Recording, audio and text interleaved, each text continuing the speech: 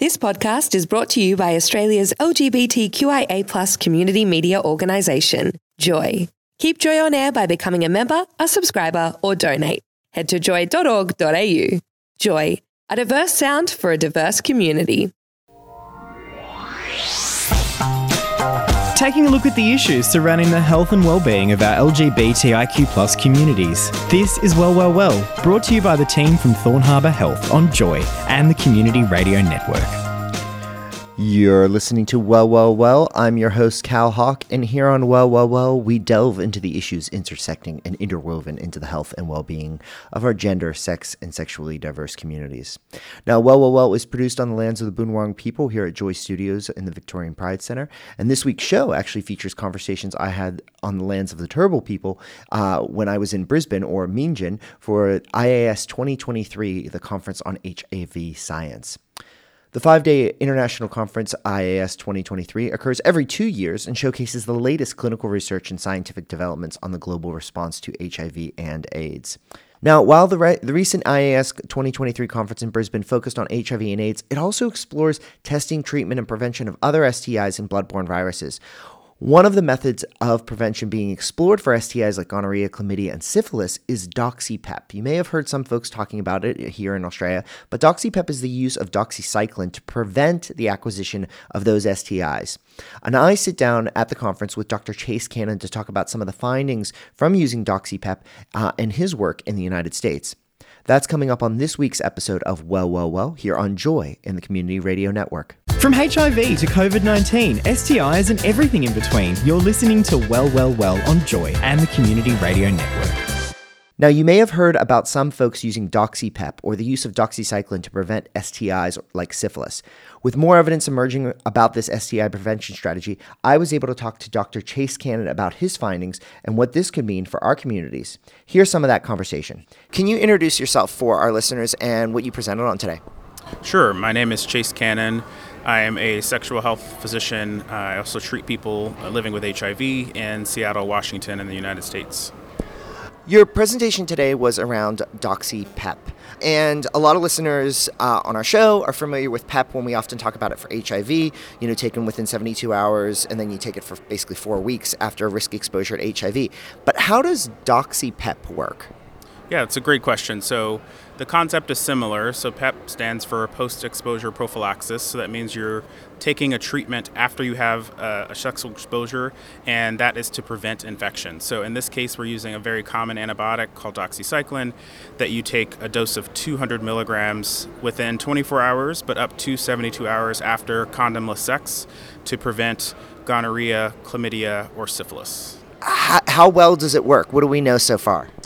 Yeah, we have 3 really good trials, so sort of the highest level of evidence we call randomized trials that now show us from a status neutral approach, meaning for people living with HIV or people who are HIV negative taking PrEP, that taking Doxy PEP reduces the risk for getting any of those STIs, bacterial STIs, chlamydia, gonorrhea, or syphilis by about 65% overall.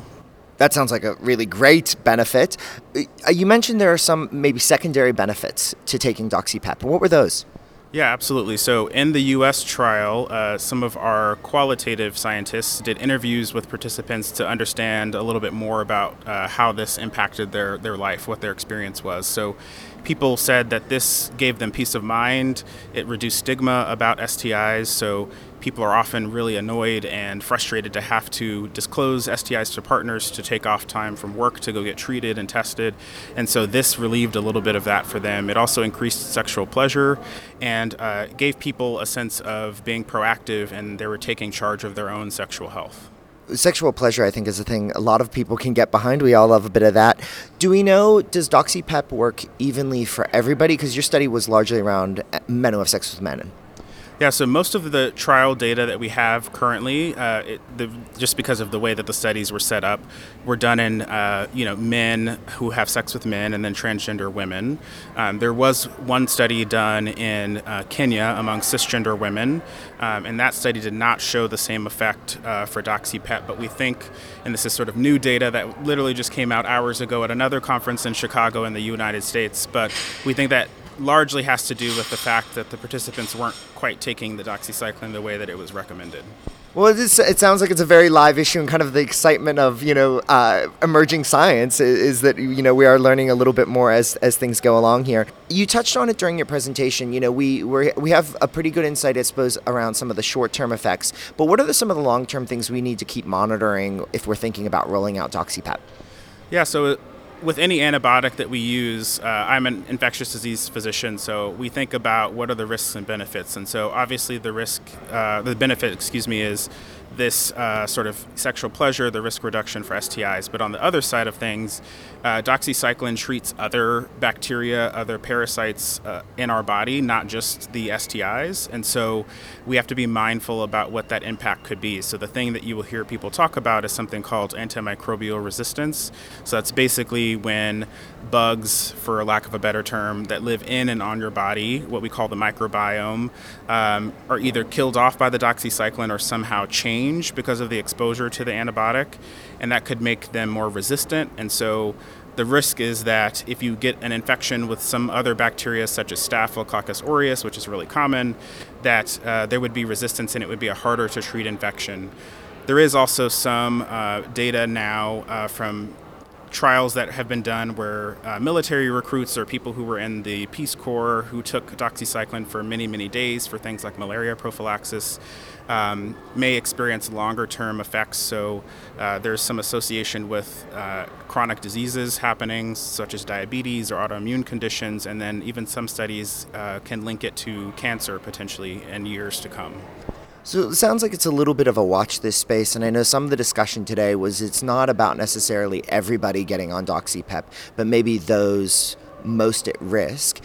One of the things that you touched on is the importance of choice, and not necessarily just about Doxy, but around how we look after our sexual health and well-being. Could you touch on that for listeners? Sure. I mean, as a sexual health physician, I think that's sort of my job, is not to judge you for whatever this is a potential option. But again, the risk and benefit is something that you have to consider. And so if you're a person who's never had a sexual transmitted infection ever, maybe this is not the intervention for you because for whatever you're doing, it's working. You're not exposed to an STI and you've never gotten one. But for people who have had, syphilis 3 times in the past 2 years, this might be something that is really important to them to improve their quality of life and their sexual health. If someone is interested in this, and I mean, of course, it's so different depending on parts of the world, but let's say you've got a physician that, you have a good relationship with, and you have had, a couple STIs or a few STIs in the last, year or so, is that a conversation folks should be afraid to approach their physician about? No, I don't think so. I think it's always something that you can broach as a client or patient and talk to your healthcare provider about.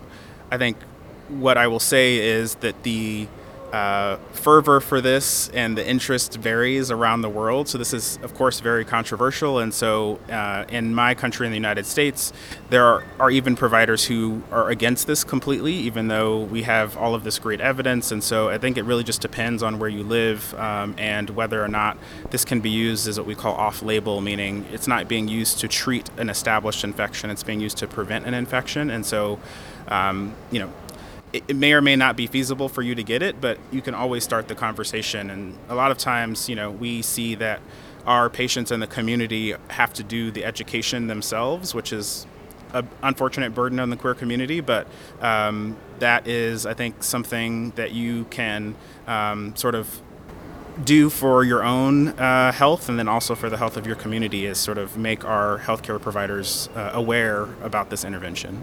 Well, thank you for having the conversation with us, and all the best as you make your way back to the States. Thank you very much. That has been another episode of Well, Well, Well. If you want to catch up on the latest episodes of Well, Well, Well, make your way to joy.org.au/wellwellwell, where you can listen to this and previous episodes of Well, Well, Well, as well as subscribe to our podcast. And while you're online, head to thornharbor.org/mpox. That's thornharbor.org/mpox. We have had a couple cases this week of mpox here in Melbourne. If you missed out on getting your vaccination previously, only got your first shot, and especially if you're planning some overseas travel, make sure you get fully vaccinated. You can contact Thorn Harbour Health Centre Clinic here at the Victorian Pride Centre, or head to thornharbor.org/mpox, where you can find more info as well as links to find the nearest service for you to get your monkeypox vaccination. We'll be back next week with another episode of Well, Well, Well. I'm Cal Hawk, and until next time, look after yourself and those around you. You're listening to Joy and the Community Radio Network. Thanks for listening to Well, Well, Well, supported by Thorn Harbour Health on Joy and the Community Radio Network. For more LGBTIQ+ health and wellbeing and much more, check out Thorn Harbour on social media at Thorn Harbour or via the website thornharbour.org. Thanks for listening to another Joy podcast brought to you by Australia's LGBTQIA+ community media organisation, Joy. Help us keep Joy on air. Head to joy.org.au. Joy, a diverse sound for a diverse community.